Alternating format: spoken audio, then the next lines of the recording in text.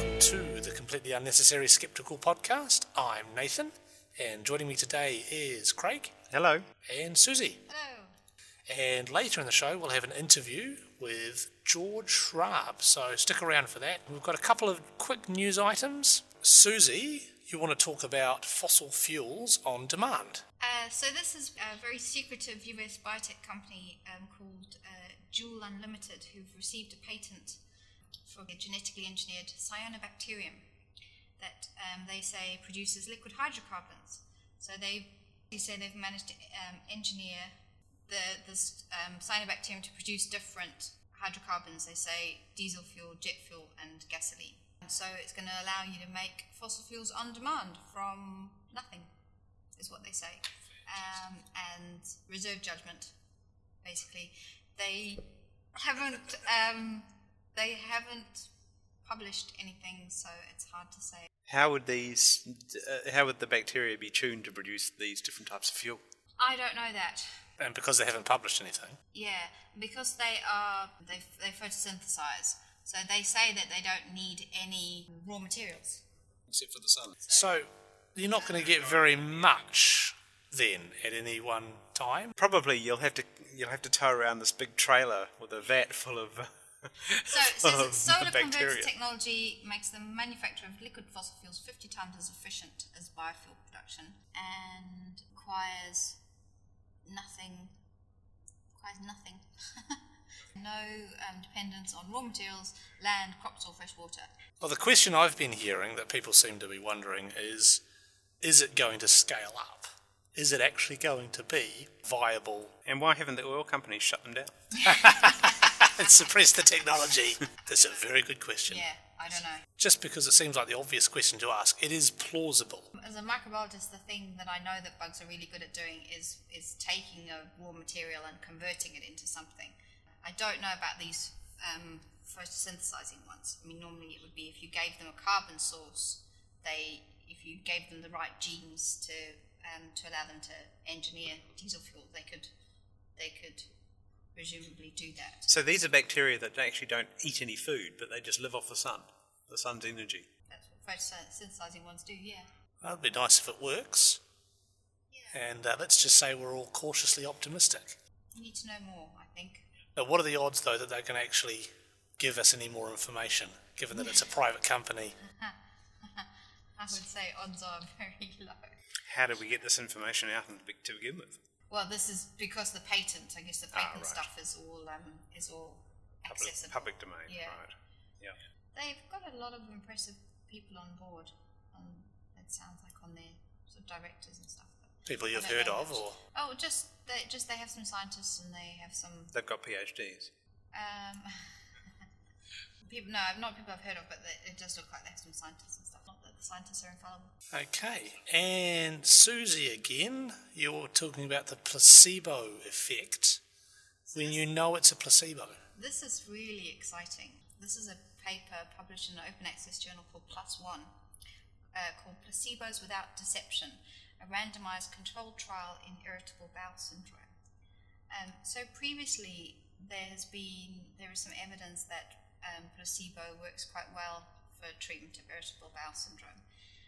But I guess the problem doctors have with placebo is that you're essentially lying to your patient. And so a group of people decided to do another trial where they actually explained to them that this was a placebo, but to see whether that had any effect. It's very clever. So what they've done is they've taken two groups in a 3-week trial.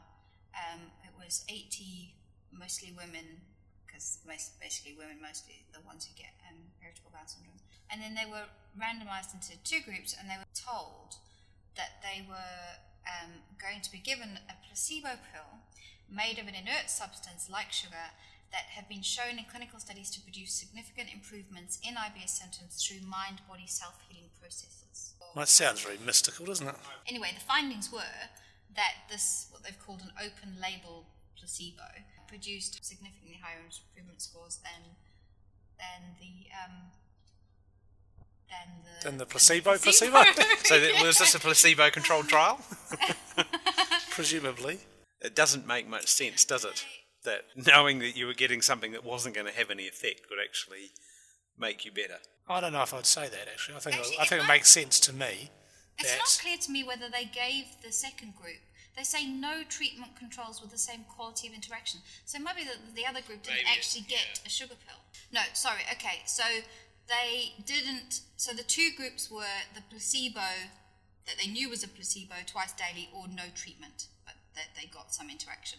That's interesting. See, I would have given one group a placebo, I think. Perhaps they didn't have enough patients. Because at least this way they've got, 40 patients in each group. The implication is you can still tell somebody it's a placebo and it will work. But this means that doctors don't have to lie to their patients, which is quite exciting. Okay, and the next news item is adverse effects of acupuncture. So this is a paper that's been published by Edzard Ernst. So he and some Chinese scientists have done a systematic review of the Chinese literature to look at adverse effects from acupuncture. So they've basically systematically reviewed Chinese language literature, which we wouldn't basically be able to read, by searching 3 Chinese databases, and then looked at case reports, case series, etc., and had a look at whether they report any adverse effects. So they have looked at 115 articles that reported 479 cases of adverse effects with acupuncture. 14 patients died. And the events were classified into 3 categories: traumatic, infectious, and other. The most frequent effects were pneumothorax, so it's basically collapsing people's lungs, fainting, hemorrhages, and infection. Now, we have talked about this before, but it wasn't this particular paper. It might have been an article, because I remember asking the question about pneumothorax, and I didn't think that the needles would penetrate that deep. I wonder what the legislative environment in China is around actually having to report adverse effects. And they say that most of these were due to improper technique. So the acupuncturists need better training. Which I think is what we said about the last article as well, and oversight and whatnot. So, now this next one's a big shocker and a huge surprise. Apparently, the Wakefield autism studies are a fraud. So this is a very interesting move by the British Medical Journal, who are the journal who didn't publish Andrew Wakefield's Lancet study. So I've been told that Wakefield originally sent his Lancet paper to the BMJ and they rejected it. And then he sent it to the Lancet and they accepted it. So in the scheme of things, how does the British Medical Journal rate as opposed to the Lancet? I mean, which is the more prestigious journal?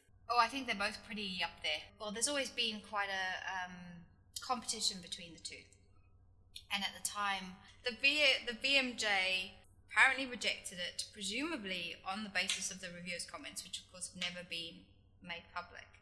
Or just on the fact that it's a load of bollocks. Yeah, well, but that would have come from the reviewer, wouldn't it? Okay. Yeah. And my source said that because of basically the competition at the time, the Lancet knew that this was going to be a controversial and highly cited, it was going to boost the Lancet, and that was why he believed that the Lancet ran with it when the BMJ. So they published it because the other one didn't. Well, that's the allocation. Yeah. Okay. Yeah. So, and apparently it was years before the editor of the BMJ at the time said, actually we did reject this paper. Anyway, but now the BMJ has both written an editorial saying that that Wakefield's work was fraudulent, but they've gone one. So this is to introduce the fact that they have I'm not sure commission's the right word. They've got Brian Deere, who was the journalist who basically outed Wakefield, who uncovered all his stuff about the patents he had on the vaccine and all this kind of stuff. He was the one who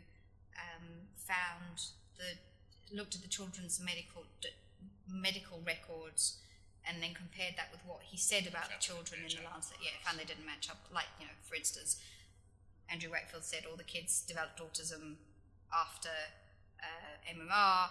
The doctor's records showed that actually most of the children were already suspected of being autistic before the MMR, stuff like that. Anyway, but so it's interesting. So the BMJ basically got him to write 3 articles about about all of this. And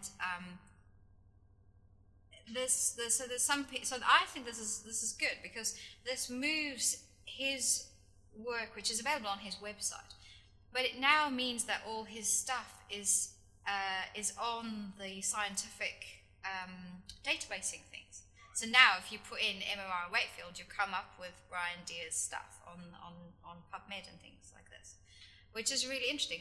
But then we've had other people who've been saying this is nonsense. Why the hell are the BMJ, this premier journal, allowing this man to write? It's not a scientific thing. But then the BMJ and the Lancet are not. They publish case studies, they publish opinions by doctors. So why not publish this stuff by the journalist who was basically found? Does he have any scientific qualifications? No, not as far as I know. He's a journalist. So it's not normal for the journals to publish articles by journalists? No, that's definitely not normal. They would normally publish, it might have even been the BMJ that published a fabulous paper maybe before Christmas or something, about whether the weight of your bicycle had an effect on your speed to work. And it was basically a clinician who who was timing his trips to work over the period of a year, and on a normal bicycle and then on a lightweight bike. And so it was really well written. It was a kind of a subject of one. Not double blind. No, not double blind. But, not blinded at all. But did the journey like alternating or randomizing whether they picked it anyway? And they did it really well. But the comments afterwards, there were basically people saying, I would really like to be involved in this study, but my wife won't let me buy a cheap. Won't let me to have two bikes. One of these expensive bicycles. Anyway, so they have published other stuff which is vaguely amusing, but there's some seriousness to it. But this is an interesting move, though, and there are some people who say this is ridiculous. But I believe his stuff was sent out for peer review. Although how you peer review the fact that he's an investigative journalist and he found this stuff, I don't know. Well, presumably he's making some comments in his article like, this is not correct. A peer review process would be able to say, well, actually it kind of is, or you got these facts wrong. He's kind of like a reviewer actually publishing his review, isn't he? Yeah.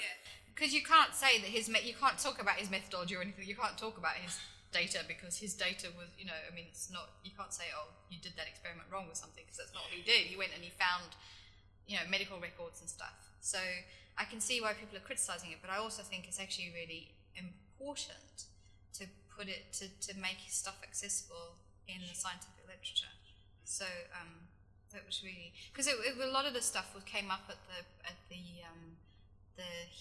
hearing, the General Medical Council hearing, where Andrew Wakefield was stuff off.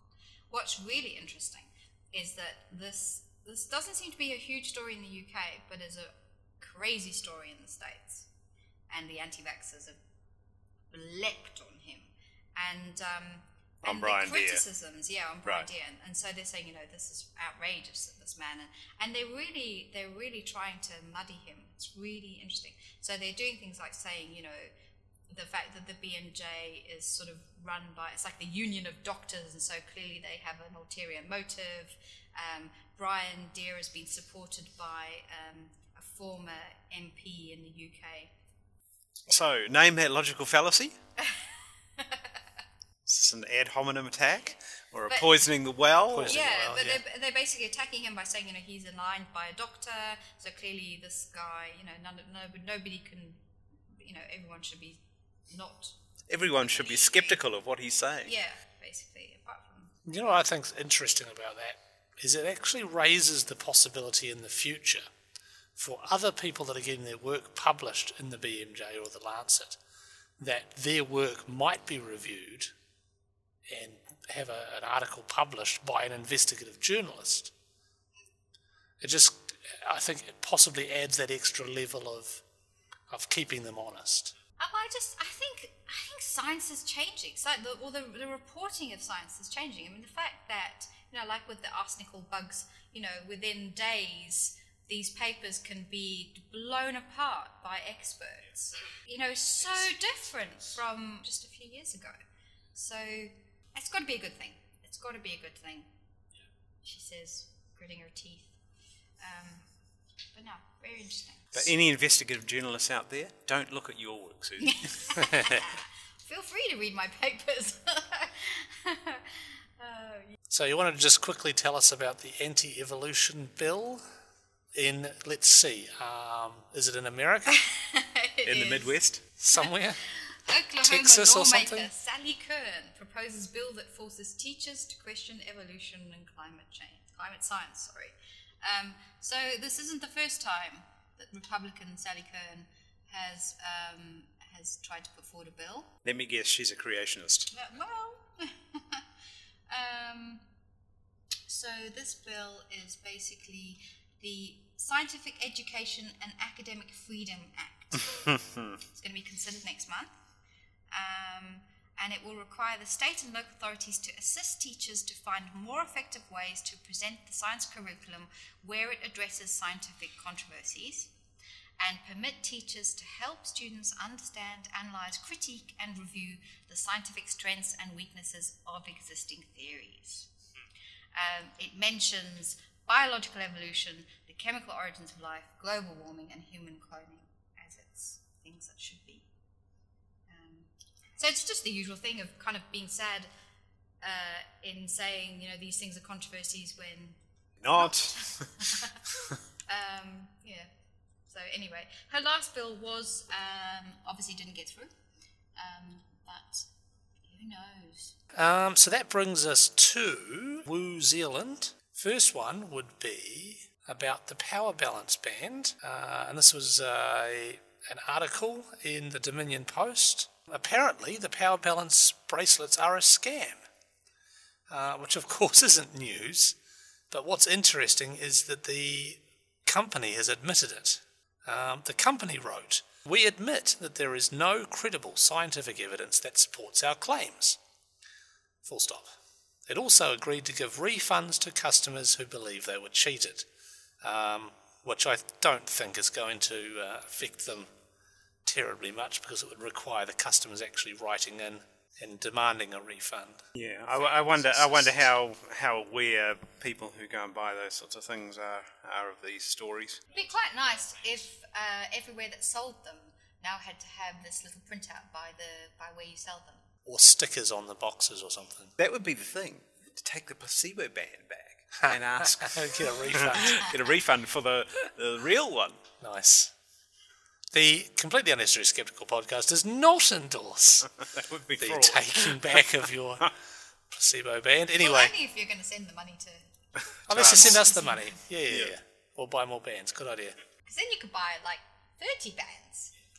And, this is cool. We still don't endorse that, I though. see We an did not. exponential removal of power balance bands. I think they'd probably catch on eventually. And Craig was going to talk about UFOs. You saw a UFO and No, you're now I a believer. No, I have not seen a UFO, and I've been looking. But no, the New Zealand Department of Defence have finally released all the files that they have about UFO sightings in New Zealand. Now, this was a couple of months ago that happened. Yes, I yes. So think. it was just before Christmas last year, and the people who've been prompting them to do this are a group called UFOS New Zealand, or I'm not sure how you meant to pronounce that, UFOS New Zealand. You can have a look at their website, www.ufocus.org.nz, and there are a couple of people involved. The prime person seems to be a woman by the name of Suzanne Hansen. They call themselves a research network, but they really do seem to be sort of a proponent of the idea that UFOs are in fact flying saucers. If you go to their website, their logo across the top of the screen is the planet Earth with New Zealand featured prominently, and a flying saucer in the graphic. So I think they're trying to come to this conclusion. So possibly they're not an impartial. No, I don't non-biased- think so. Although it is actually interesting looking around their site. I mean, they do have a couple of a page where entitled Reality Check, where they say, well, it might be the planet Venus, or That's interesting. yeah. So they kind of have maybe some token skepticism there, but they essentially have a page where they've listed all the sightings that have occurred over the years. And in fact, I looked at the 2010 sighting page, and there were literally probably 3 or 4 dozen sightings from around New Zealand of people seeing lights in the sky and describing what they saw and so on. And generally, they're just it's like an orange light in the sky or things like that. So yeah, it's kind of hard to figure out exactly what they could be. And I guess the default position is really we don't know. The really interesting one was probably the most famous sighting was back in 1978, December 1978, the Kaikoura UFO. The lights, Kaikoura lights. Yeah, so essentially there was a freight plane that was flying to Christchurch, and they saw some lights out the window of the plane, and were sort of being supposedly tailed by these lights, and it all sort of blew up into a big story. There was a camera crew from Channel 10 in Australia came over and went on a plane a few days later and actually managed to get some footage of these lights. And there's So they hung around these. Yeah, well, apparently so. Yes, and they've been sort of analysed. And really, I was having a look at some web pages today, and they just go into such amazing detail about what this could have been. And I thought we knew what it was. I thought there was the punchline you were coming to. No, we It was don't. the fishing boats. Well, there's some people think it was squid boats. The way the squid fishing boats worked, I don't know whether they still work this way, but at least back in the late 70s, there were fleets of squid fishing boats from Japan, and essentially to attract the squid to the surface so they can catch them, they have to have these very bright lights. So they have several hundred kilowatts of bright lights shining on the surface of the ocean to try and attract the squid up in the middle of the night so that they think it's daytime and go and catch the squid. So, I mean, that was one of the theories that it could have been squid boat lights, but that doesn't seem very plausible to me. But having read some of the stuff on the web about it, it's just people have obviously devoted huge amounts of time to try and figure out what this was. And so what do the files say then? Nothing really. Yeah, the reaction from the organisation, they'd been lobbying for a couple of years, so I take that to mean harassing the Defence Department to try and get these papers released. They'd been lobbying them for a couple of years, and so they said there's around about 12 files, and there was quite a lot of information in there, but they are saying that they think that there are some papers missing, obviously suppressing information. Of course. There really is some interesting stuff around. The main woman who is running this, by the name of Suzanne Henson, I kind of looked her up, and in fact, she is sort of associating herself with the True Believer community. And in fact, if we like, we could go and see her in May, because in May there is the new Spirit Festival 2011, which is going to be on at the North Harbour Function Centre on Saturday and Sunday. Yeah, Saturday the 30th of April and Sunday the 1st of May. And what does that cost? Well, in fact, they have a preview day, which is free, so we could go on. Now, they got an astrologer to make some predictions about the day. A miraculous May day. This weekend resonates with emotional renewal. Moon and Venus are conjoined, visible pre-dawn. With a taste, it touch it, Taurus Sun and Moon Venus in joyful, try anything Aries. What could be more dynamic? Actually, the additional energy of planets Mars, Mercury, Jupiter and Uranus, all in Aries as well, is a tad more dynamic. Positively dripping in action and enterprise is the 6-planet lineup. Did you miss out some commas or something in there? Because that didn't make any sense at all. I know. I had to read it several times in order to try and make sense out of it. But and you still haven't? Still haven't. Okay. So essentially the UFO network... Has their astrologer predicted that we're all going to storm them? Well, no. They didn't see that one coming. coming. We could. But I think it's kind of indicative of that they're a fringe group if they associate with these sorts of festivals. And their site is sponsored by Nexus magazine and Uncensored, and if you've ever had a look through those, it's all woo. It's full of woo. So there may well be something to this, but who knows? Show us some evidence. One of the really interesting things about UFOs in New Zealand, I don't know whether you're aware, but there was a guy by the name of Captain Bruce Cathy, who has proposed that there is this invisible grid all over the world where UFO sightings happen, and they tend to happen on these grid similar lines to ley lines or something. Yeah, and supposedly there are UFO bases under the sea, and all sounds like they made a computer stuff. game out of that, didn't they? I think if you go back and listen to episode 1, Vicky mentioned. Yeah, she did. Yeah. I remember sort of getting a book out of the library on it, and it was all very highly technical mathematical stuff. But my impression at the time was that he's essentially making up whatever formula he wanted in order to fit supposedly where these grid lines were to the earthquakes and UFO sightings. So actually, this is where the stuff has happened. Yeah, Let's put some lines So in. here, let's match it up after the event. So Well, there's nothing wrong with that, logically speaking. So they've released those files. Who knows? And whether let's see we'll what get happened. anything out of them. Anything particularly interesting in there? The proof of the UFOs? Doesn't seem to be.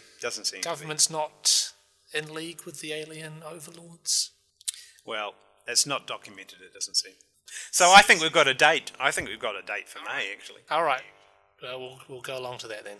Well, and we're lucky that it's the beginning of May. Yes, before the war ends. Because, according to a billboard on Hobson Street in central Auckland, Judgment Day is happening on May the 21st this year. The Bible guarantees it, apparently. And we're supposed to blow the trumpet and warn the people, apparently. Now, did they give us a specific time by any chance? No, it just says Judgment Day, May the 21st, 2011. So sometime between midnight and midnight. This is when the rapture is going to happen. And then if you go to their website, which I don't recommend you do. No, if you want some entertainment. Okay. I've been to their website. You'd want to have some free time with Okay. nothing to do, but wecanknow.com. The billboard has a website address on it, familyradio.com. And if you go to their website, it is it's basically run by some people in the States. Where else? The guy making that prediction doesn't have a good track record because he actually predicted the end of the world back in, I think, 1994. And obviously Wasn't that the coming of Christ he predicted? Well, I thought they were one and the same. Oh, okay. Well, I'm showing my sheer atheism. I don't know anything about it. Is it the same? The rapture is the same as the coming of Christ? okay. So the rapture is when everyone is taken up into heaven. Okay. The two events are not necessarily concurrent, but I think the prevailing consensus is that the rapture is going to happen first. This is the whole premise of the Left Behind books. And all the Christians' clothes will be in piles on the ground. On the ground. Oh, so right. So it should have happened in the 90s then. And then what's going to happen is going to be 1,000 years of tribulation, which is 1,000 everyone. years? Oh, he says it's 5 months. He says the world's going to end on October the 21st. So he's only given us 5 months between the rapture and the end of the world. Yeah. So the world is ending May 21st. No. The rapture's happening on May 21st. Yes. The world's May ending 21st, October 21st. And October 21st. So we have 5 months without Christians to party on. Which is going to be a bummer for my brother. That's his birthday. Oh, what better day to have the rapture than on your birthday? No, the end of the world. Oh, end of the world, sorry. But yeah, so those of us that are left behind are going to have this period of whatever time it is to suffer. And then Jesus comes It's not back. going to be a party. Is anything else going to happen though, or is it just going to be like business as normal for the rest of us? Or are there going to be jets of fire? I think it's going to be like that Simpsons episode where the whole town basically bursts into flames and it becomes hell on earth. That's what the Christians are hoping. I think the world economy will collapse because America, Well, I don't know. America Think about being the job economic market. superpower, all the Christians in America will disappear. I mean, it's probably... Is Although it it's every only the true Christian or is it- Christians. yeah. It's only the true Christians, so there's probably not that many of those. Now, I have been to the wecanknow.com site, and they have a toolbar that you can install into your browser. I would not suggest you do this, Because Tell me you installed at the least in toolbar, Windows, at least in Windows 7, every time you open up a browser window, it says, "Oh, no, that your browser toolbar wants to go and access the web. You have to get permission." But it usefully tells us that as of today, there are 3 months and 21 days to go, and it has a Bible search, and it has you can listen to family radio, and it has news, and apparently all over the world, people are putting up these billboards. Yeah. And in Hobson Street. Street. Where else have they got them? Guatemala, Puerto Rico. Oh, I've got a question. 21st of May for whom? If there's billboards in Guatemala, do they say the 21st of May as well? They have a different calendar in Guatemala. Well, no, but they're a day behind us. Ooh. So we're having the 21st of May, and then it's our 21st of May ends, and then someone else is going to have a 21st of May. So actually for us, maybe, given this guy's in the States, maybe for us it's the 20th. Is that right? So they're giving us the wrong information. We should sue. Unless they've factored that into the billboards. No, sorry, it's the other way around. We're it'll first. Be the 20... I think Jesus will work. 22nd for us. It'll be the 22nd for us. Jesus will work just like Santa Claus, and he can be anywhere in the world. So we'll have Christians disappearing. It'll follow the dateline around. Oh, interesting. But then everyone else would know about it. That's my problem, you see. Yeah. Oh, so If you it happens convert. first over so if it here... starts happening here, then everyone's going to start converting and... Yeah. it's No, just it has to gonna- be the because same. part of this, there'll be a global communications breakdown, so in fact, the word won't get out. Oh, so now you're just making shit up. You're not allowed to do that. What, you're not allowed to... Jesus is an internet worm. It's going to destroy the internet. The on May Completely 21st. Skeptical podcast does not advocate the writing of viruses and calling them anything at all. Can we move on, by any chance, please? We can. Okay, Susie, tell us So about a this very, crash victim. Yes, an amazing miracle has happened. The victim of a car crash who had her life support turned off is recovering. She's 18 years old, still in hospital, a month after her car smashed into a power pole in December. But her condition has improved from serious to stable, and this is despite the fact that a few weeks ago her doctors turned off her life support. What's interesting is her family say that it's love and prayers and the strength of spirit that's helping her recovery. I'd like to add that her parents are acupuncturists, so they might have some, prior... predisposition to woo. Yeah, it's quite interesting because the article in the New Zealand Herald gives it's all an interview with her dad basically, and he manages to give his business a bit of a mention. I think my assumption there would be it's not so much an article as it is a press release. Yeah. So this is just miraculous because they turned off life support, expecting her to die, and in fact she's lived. Is there any opinions in that article from any of the doctors involved? There's nothing. There is nobody other than her dad. She didn't take a mega dose of vitamin C, did she? So her parents have contacted experts to give her herbal and acupuncture treatments, and it says that her rehabilitation is likely to start next week. So it suggests that she hasn't had anything yet. By my reading of that, she's doing okay, and she hasn't actually had any alternative treatments. But that she's going to get, what are they going to give her? So the hospital have obviously organised physiotherapy and speech therapy, and her parents are going to enhance it with acupuncture, Chinese herbs, and our favourite, homeopathy. So,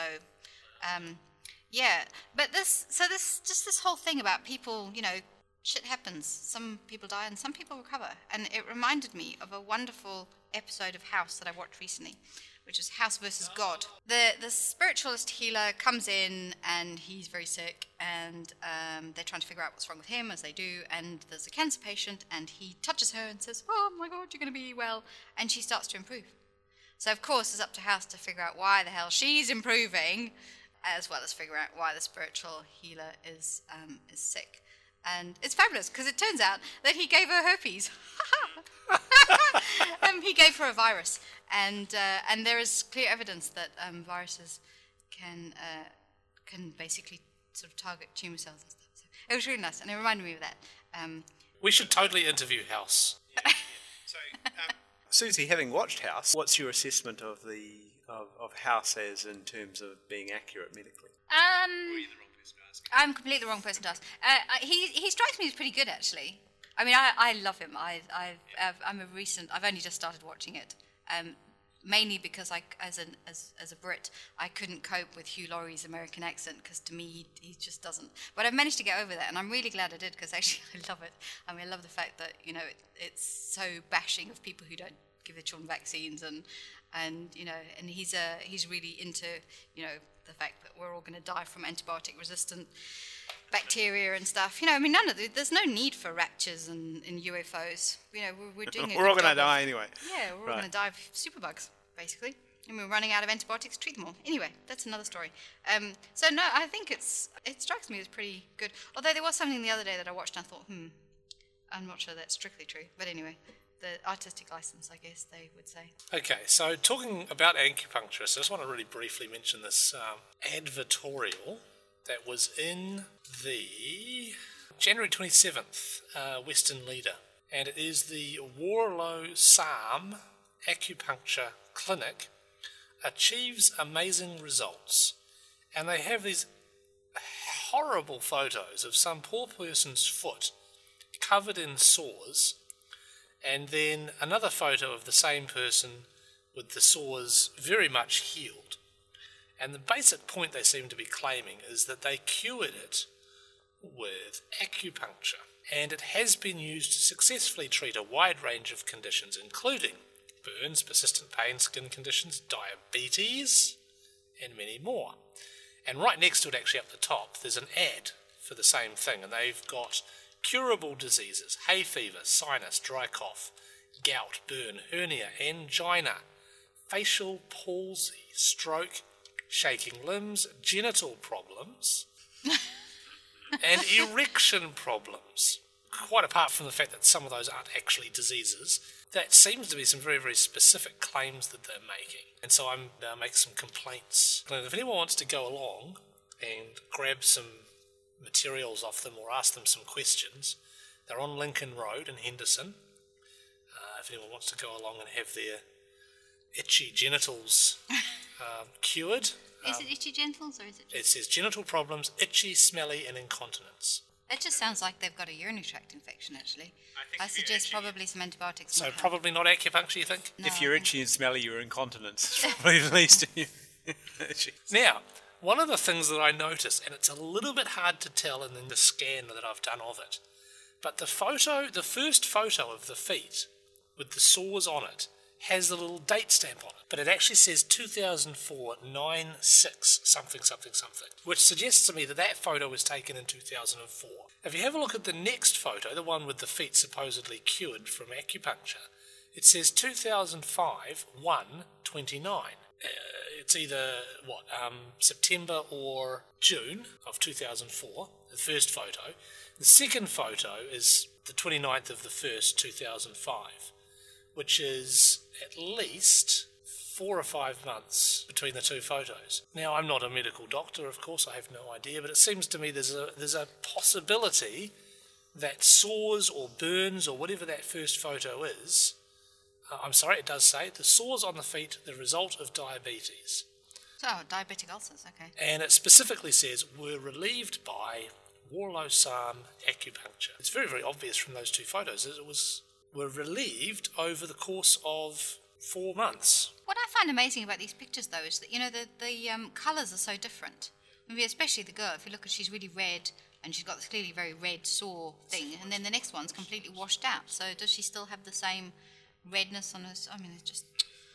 But they're quite graphic, horrible photos of people's skin conditions, and they're making very, very bold claims. And if anyone's interested, it's $200 for 5 treatments, or $65 for one. And tell you what I'll do is I'll put a link up to this, or I'll upload this to the website so everyone can download and have a look at it.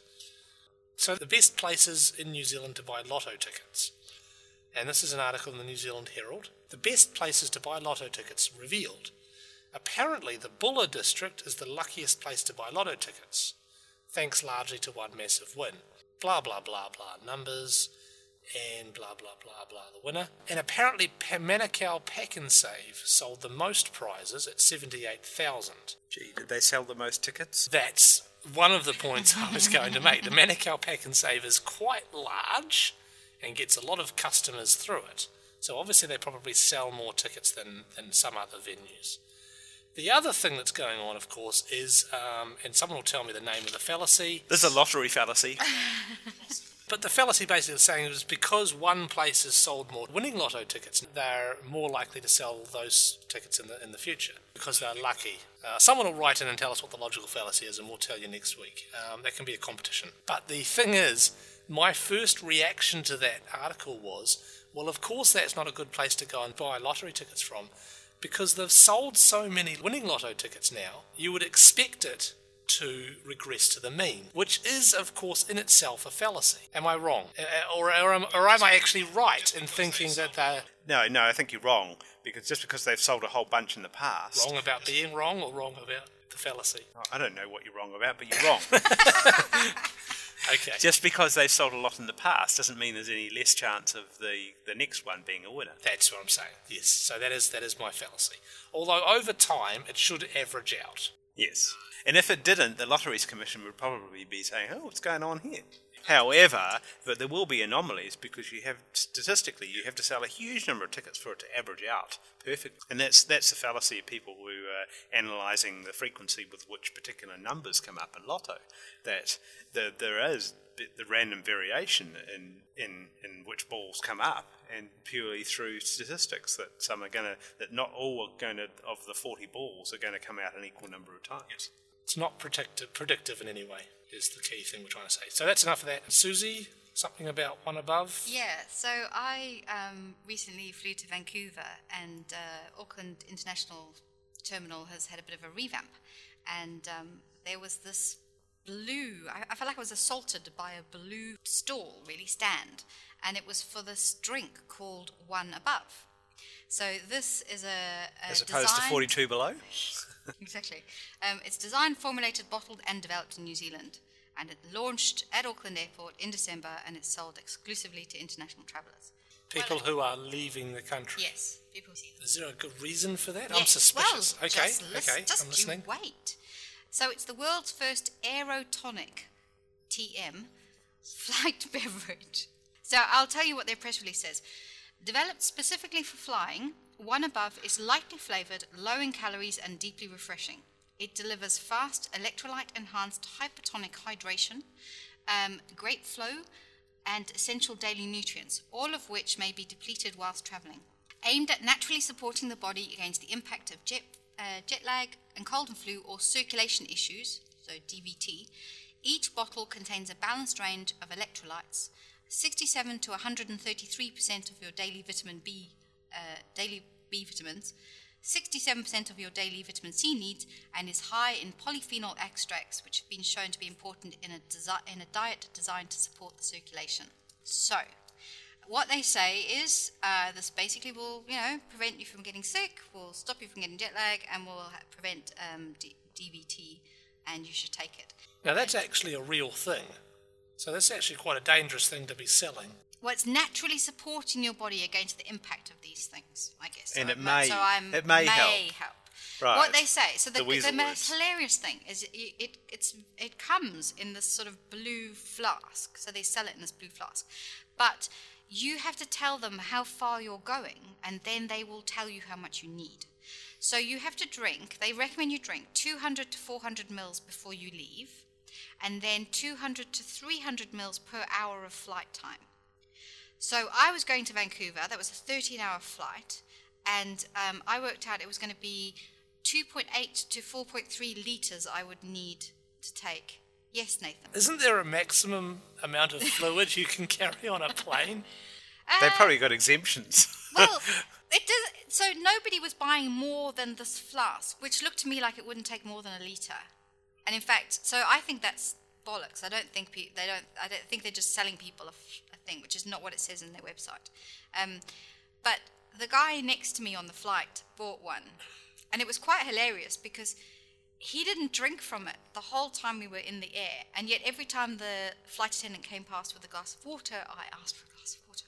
So I felt fine when I arrived in Vancouver, and I wonder how he felt. You didn't talk to him about it. No. It's probably because you went to the booth and that's had an effect. No, I basically picked up the little thing. I thought this has got bollocks written all over it. I picked up the little thing that had the website on, and then I went on my way. And when I got to Vancouver, I looked it up and I thought, this is hilarious.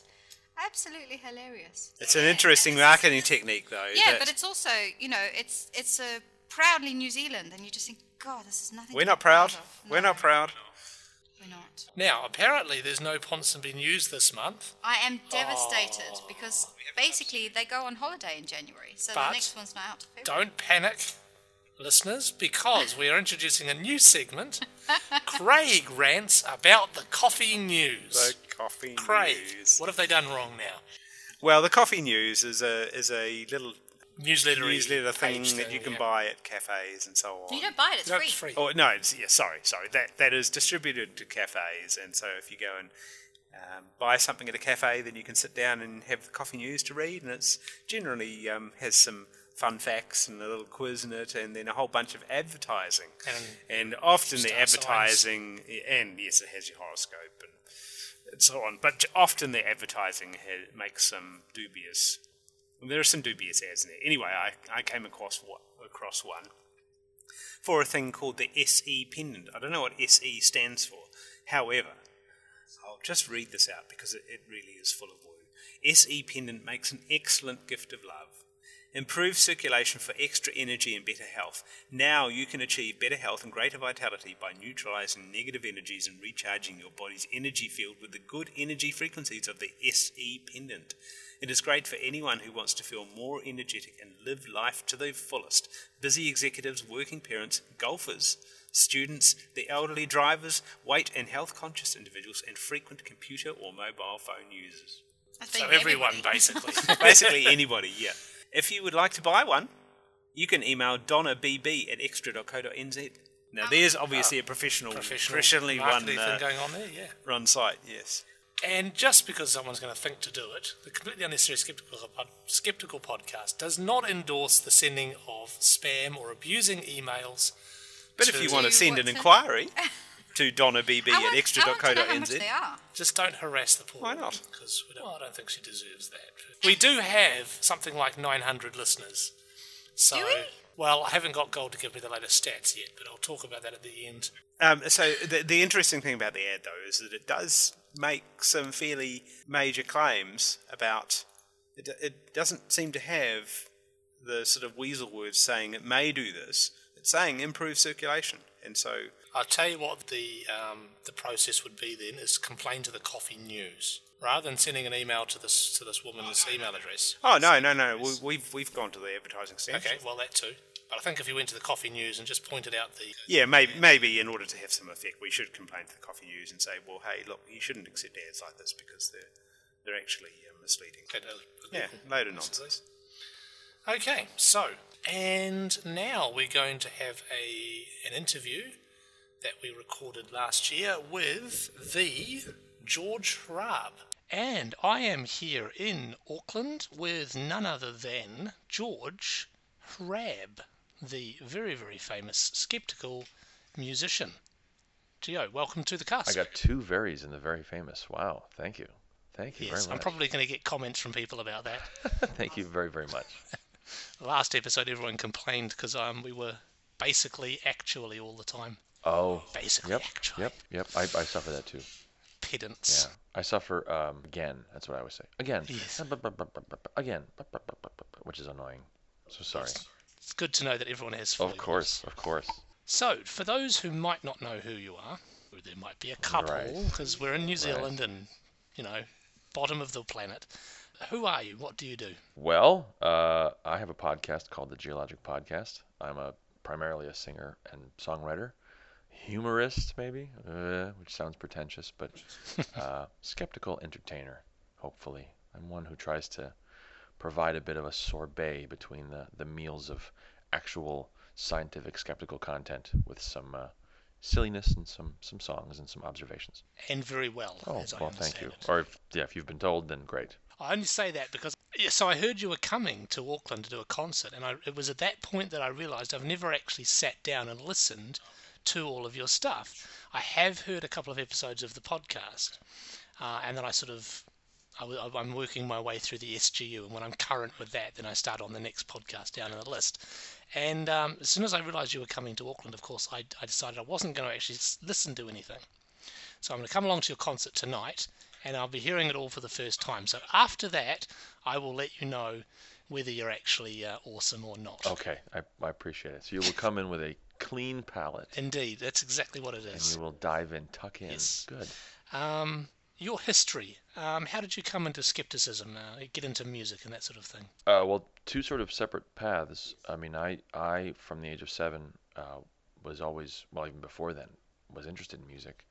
But when it came time to kind of do an official lesson type taking thing, I wanted to play trumpet initially. I'm not even sure why, but we couldn't quite swing the trumpet rental arrangement. So my dad, who was a drummer and still is, said, "What if I teach you drums?"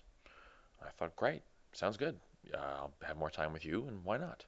So that kind of became a major obsessive focus for me, was percussion, playing drums, and subsequently I studied that in college, went to music school, got a degree in performance, and that's my day job, is playing drums for a band out of Philadelphia in the States. That's my Fridays, Saturdays, Sundays, Thursdays, sometimes Mondays, sometimes. That allows me to have the rest of the week wide open to sort of focus on this whole podcasting and skepticism thing. The skepticism thing came in very early without me even knowing what it was in terms of skepticism. The story I've told a number of times is I read Inherit the Wind, which is a play about the Scopes monkey trial, the teaching of Darwinian theory in the 1890s. They made a movie out of it. They did, as well. yeah. Great movie. Spencer Tracy. It's a wonderful film. I read that when I was in 7th grade, which is 12 or 13 years old, and it had this word agnostic. You know, that was one of the activity words for one of the lessons, was agnostic. What does this mean, agnostic? And I remember kind of thinking about that and thinking, that's really interesting. I think I'm there. I was raised Ukrainian Catholic, so I was an altar boy. I did First Communion, all that stuff. And but I always had such doubts and questions that were never satisfactorily answered. So those sort of lingered throughout. When I finished college, I found a book by Michael Shermer called Why People Believe Weird Things. And the only reason I bought it was because on the back there was an endorsement by Penn and Teller. And I thought, okay, I know those guys, the funny magician guys. If they like this must be interesting. Let me read this.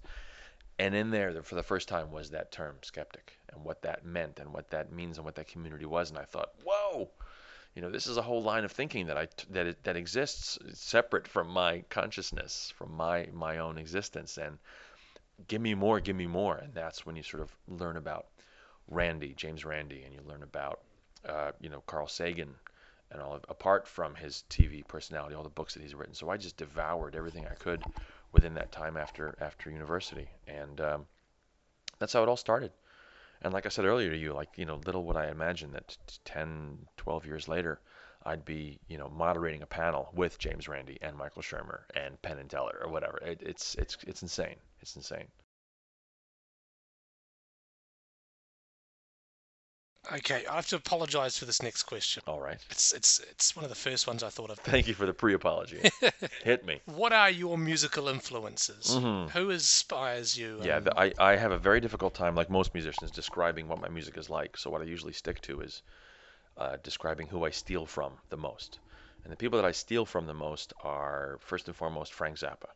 Frank Zappa is someone I discovered late in high school, so around 15, 16 years of age, and it was much like Paul on the road to Damascus. It was this moment of light hitting me, not so much between the eyes, but sort of right in the crotch. And Frank just sort of showed that there are no rules, and you can do songs about dental floss, or about animals, or about body parts, and you can do it really cleverly and in a smart way, and in a musically funny way, and in a musically intelligent way. Excuse me. So Zappa is kind of the alpha and the omega for me. Then there's Talking Heads, David Byrne. That whole idea of being arty and yet being very accessible and being danceable. smart dance music. I've always loved, as a drummer, I've always loved rhythm, and I've always loved dancing, and always loved the primal urgency of rhythm and beat and dancing and boogieing. And Talking Heads had this perfect combination of brain and body.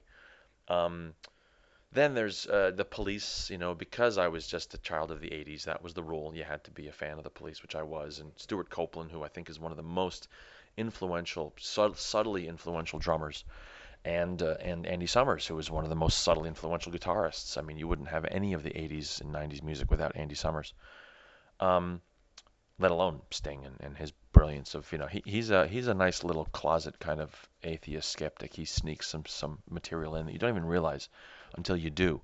And it's like, oh, okay, oh, all right, cool. Yeah, for as much as a tosser he can be sometimes with his attitudes or whatever, but there is some really, really great music that's there. Gosh, who else? King Crimson. King Crimson and Yes are big influences for me. Yes, just because there's something about that British rock thing that I just love. I just love it. And from that, Bill Bruford, a drummer again, but someone who would call himself a musician first. And I always liked that. And going to Robert Fripp and King Crimson and that whole mathematical approach and the beauty of the mathematic aesthetic, that you can remove emotion from music and it can be just as beautiful as anything else. I like that a lot. So those are the main influences. Okay, you kind of hinted about this just a little bit earlier. My next question is to ask you to define your music. What categories do you put your music into? Right. I mean, again, my influences aren't that disparate, but the influences themselves produce very disparate music. So how do you categorize Frank Zappa? I mean, there are things that are straight ahead instrumental jazz. There are things that are straight ahead rock. There are funky things. There are Motown inspired things. I like the eclectic nature of the artists that I like, and so my music is very eclectic. On the album Trebuchet, you go from sort of a choir-like, 60-piece vocal pieces. The first thing you hear is a 60-piece choir, a cappella, just singing. It's a song called God Is Not Great. That's the very first thing you hear, inspired by Chris Hitchens' title of his book. You go to purely acoustic songs. There is a song that, the title song, Trebuchet, is about a 2-minute sort of thrash metal song. Because I like that aesthetic. I like the timbre of really, really thrash, hard metal. The very last song on the album is a big band, 1940s big band piece, where 5 of my friends that are horn players came in and we simulated a 16-piece, Columbia 1940s big band. So to me, it's all, like Count Basie said, there's 2 kinds of music, good and bad. And if it's done well, it's hopefully entertaining and interesting. So categorizing is difficult for me. I love all these disparate influences and artists. And so mostly I think it's somewhat clever lyric writing. Hopefully people find it clever. I love the English language and the fun that you can have with it. That's always a challenge to me, to not just write straight ahead lyrics, but something that you might not get first time out. You'll find little, like the puzzle nature of English language. I just love that. So the unexpected, hopefully, and the puzzle nature of it, and hopefully it'll rock and make you want to dance a little bit too.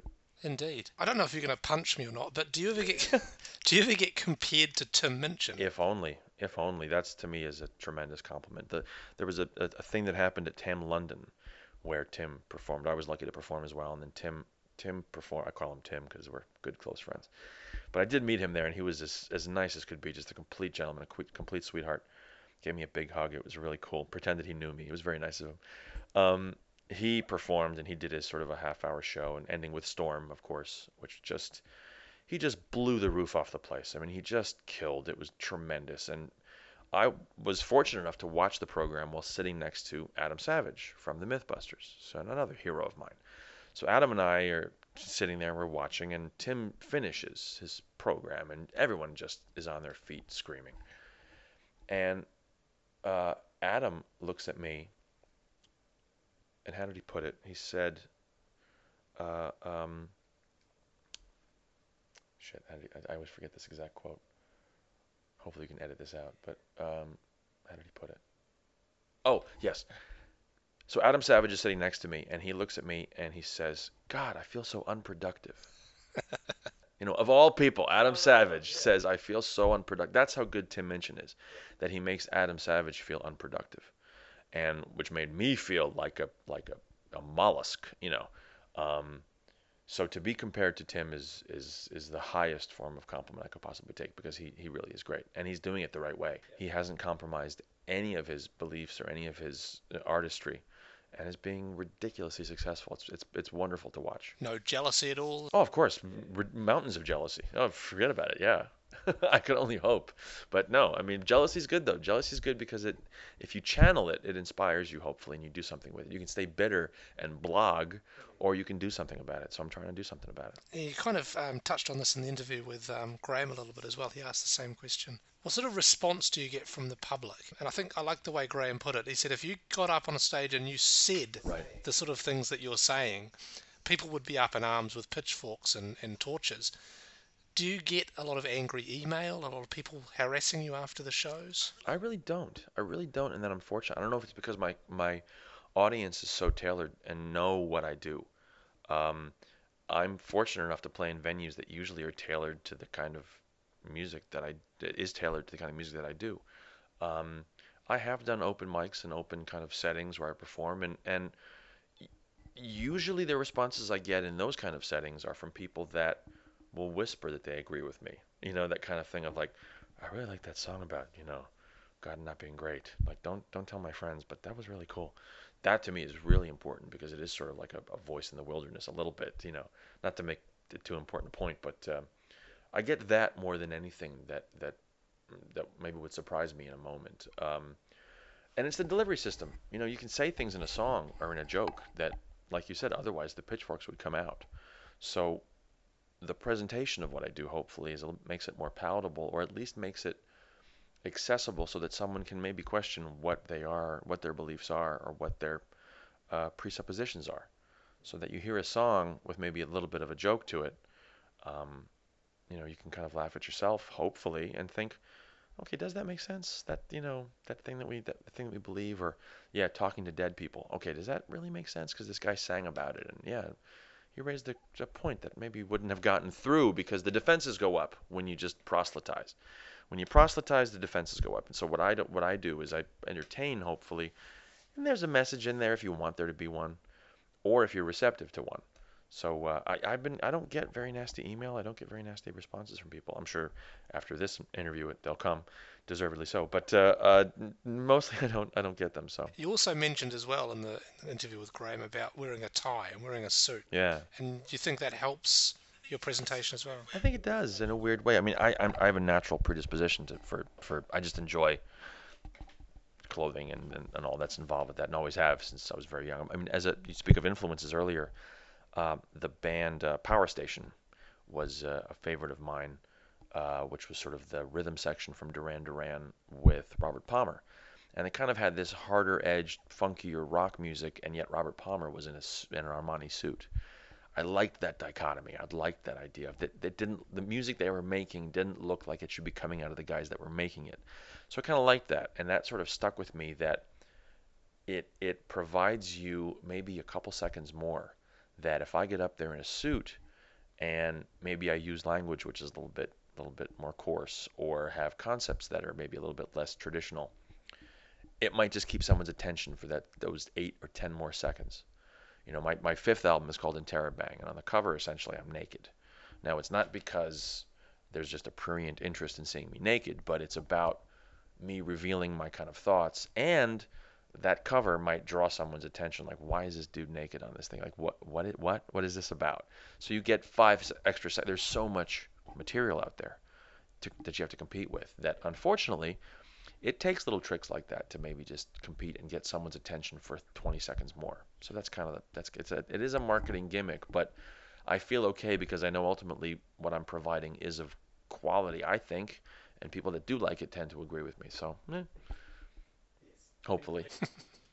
Yes. The people that like it agree with you. Yes. Nice.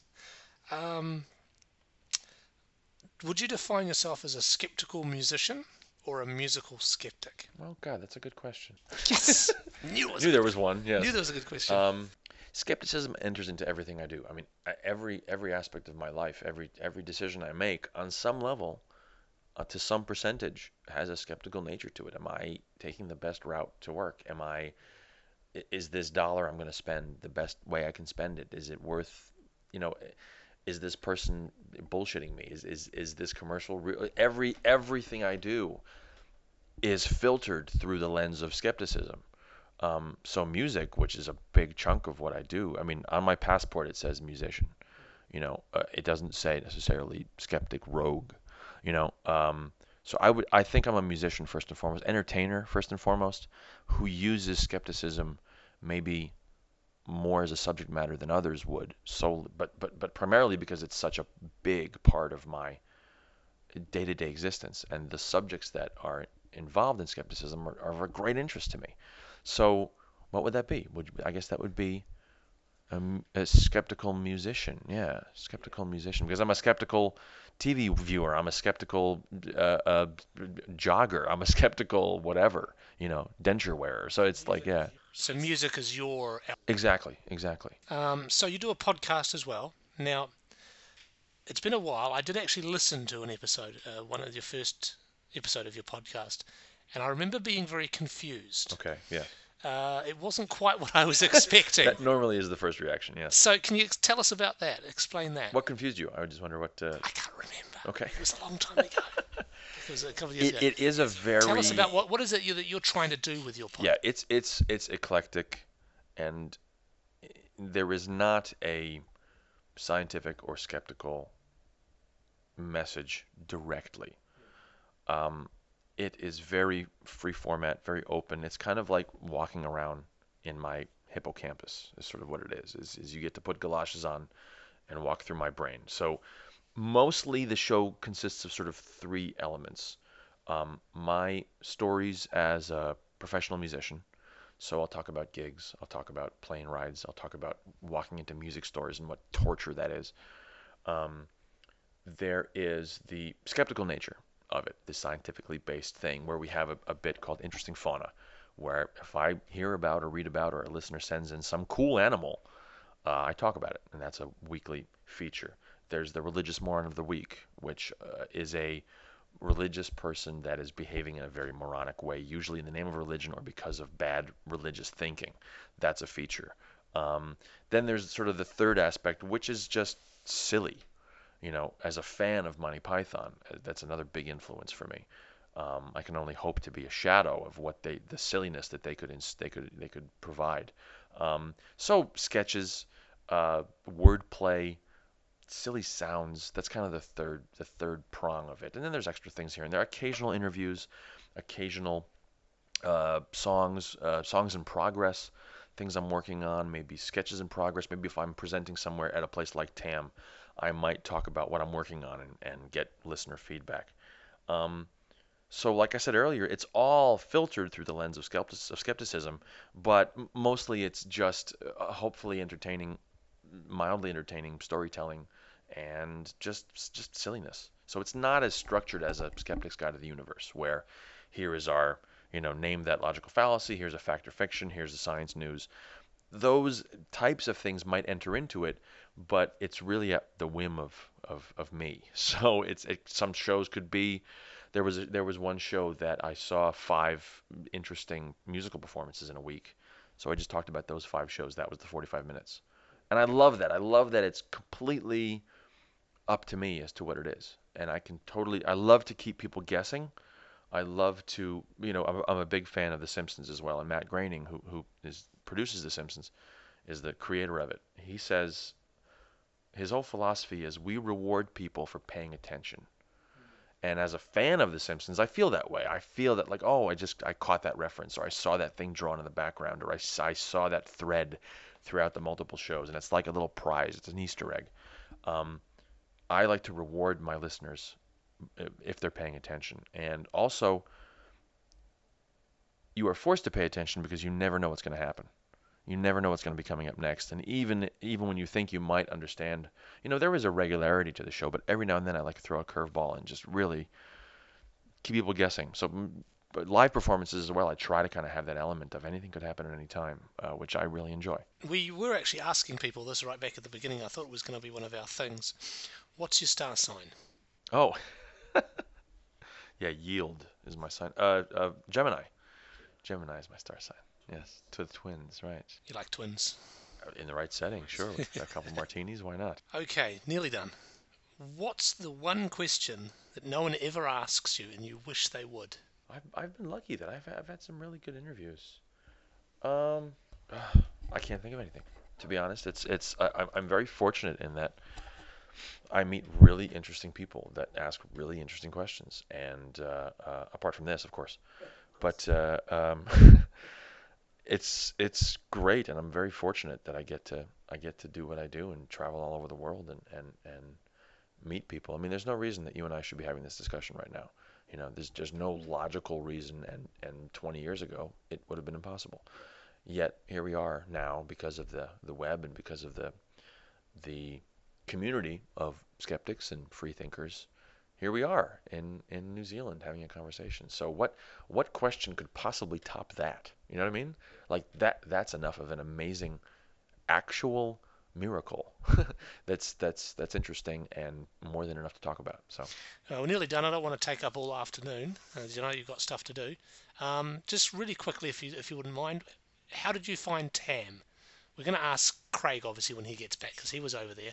From the sort of performer speaking point of view, how did you find it? Tam Australia, and I've been fortunate enough to go to two Tam Vegases, two Tam Vegas, and one Tam London. And Tam Australia was had a lot to live up to, a lot to live up to, and I think they completely lived up to it and surpassed it. The organizational nature of something like this, to anyone who's organized a Skeptics in the Pub or some kind of event like that, it's to the factor of n more complicated. And Richard Saunders and his whole crew, Evan and Joe and gosh, I'm going to leave people out, so I shouldn't even start naming people. But so many of them did such incredible work, and you felt it. You felt it in the organizational nature of it, that everything was thought through. To me, what was the nicest bit was the vibe of the weekend.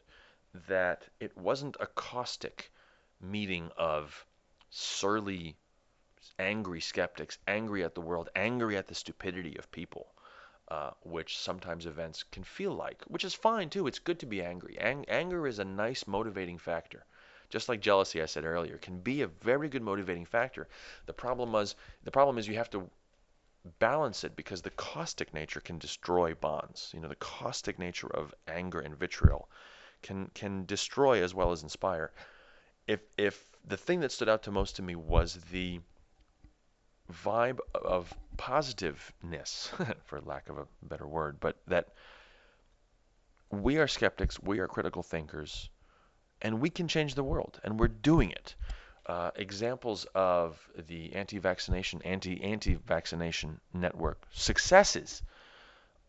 I mean, to give a concrete example, here was where people on Twitter, which is a complete Twitter is ludicrous. I mean, it's an insanely ludicrous distraction. And all who use it know that, and we accept that, and that's fine. And yet, through Twitter and the focused attempts of the anti-vax, they managed to stop movie chains in the United States from presenting commercials during the busiest movie time of the year. It cost nothing. It was organized and focused and done through people that are in this movement.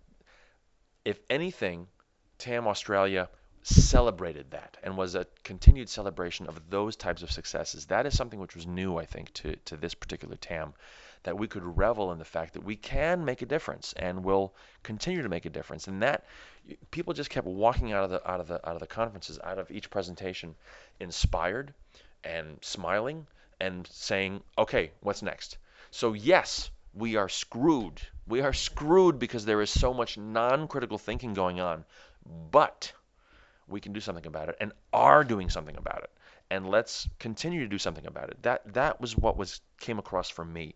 Pamela Gay, also from the States, who was a last-minute addition. She does wonderful, wonderful astronomy podcasts and is a real inspiring person. She spoke.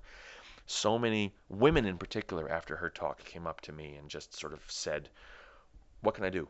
What's my job now? What do I need to do?" It was so inspiring. That's what was great, and just you wanted to just run into the streets, and start something, start a movement, start a podcast, start a meeting, start a gathering, whatever it was, and not, oh man, I'm just gonna blog and be surly. I'm just gonna be, yeah, this really sucks, and make fun of this guy, make fun of this guy, make fun of this guy. It wasn't that. It was, let's make a difference, and we can do it. Cool. So you enjoyed yourself? Absolutely. Did you come back again? Totally. I will be here whenever I am welcome, or even if I am not welcome, I'm coming. So watch out. Awesome. Well, thank you very much, George, for coming on our podcast and doing the interview. Thank you. Please keep doing this kind of stuff. It's important. I hope you enjoy the rest of your time in Auckland. I will. Thank you. And looking forward to the concert. Thank you. Just before you go, I'll give you a chance to plug your albums. Sure. Tell us about your latest album and your back catalogue, and where can we get them from? Oh, I mentioned the Geologic Podcast. So it's geologicpodcast.com is available. It's a weekly show. It's available. We're at show 193. And what we did with the newest album, which is called Trebuchet, we actually have it in the feed, top to bottom, for free. So episode 170, if you go to Geologic Podcast, if you search on the word Trebuchet, or you just go to episode 170, it's 71 minutes, I believe, of completely free music, all 17 tracks, totally free. You can get it there. You can also go to iTunes Australia. You can go to iTunes whatever. And on the web, if you Google my name, Hrab, my last name is unique enough that the first 30,000 hits are me. So you can find me on cdbaby.com as well as iTunes. So please check it out. Cool. So everyone go out and buy a copy of George's latest album. Yeah, listen to it first. Get it for free. Listen to it first, top to bottom. If you like it, you can buy it.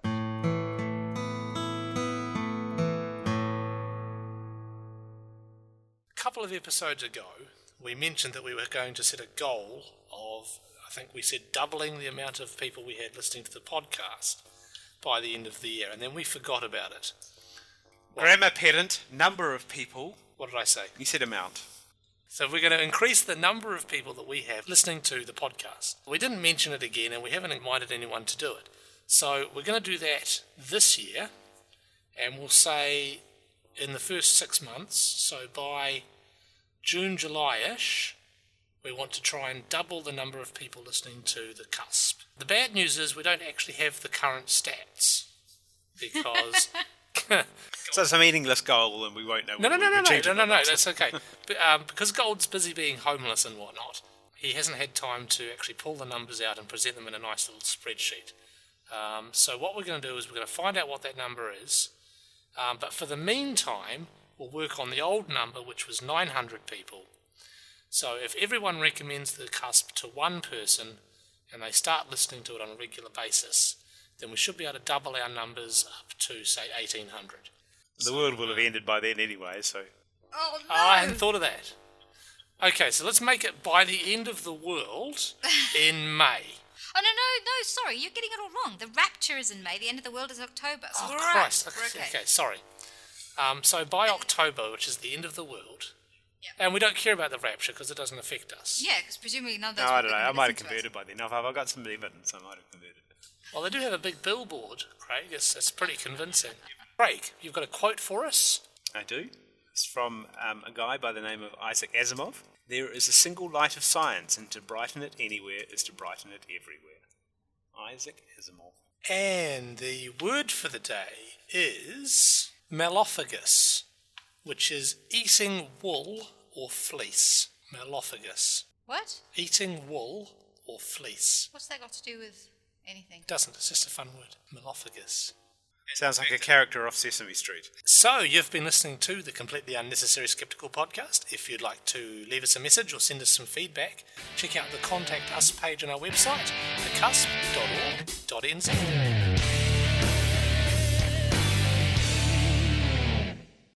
What's that mean? He's counting basically. Oh, basically, sorry. Okay, basically, a spiritual healer. Don't, I'm sorry. Whoever our listener was who doesn't like me saying basically, I'm sorry. Basically, I said that basically again. This is going to be impossible.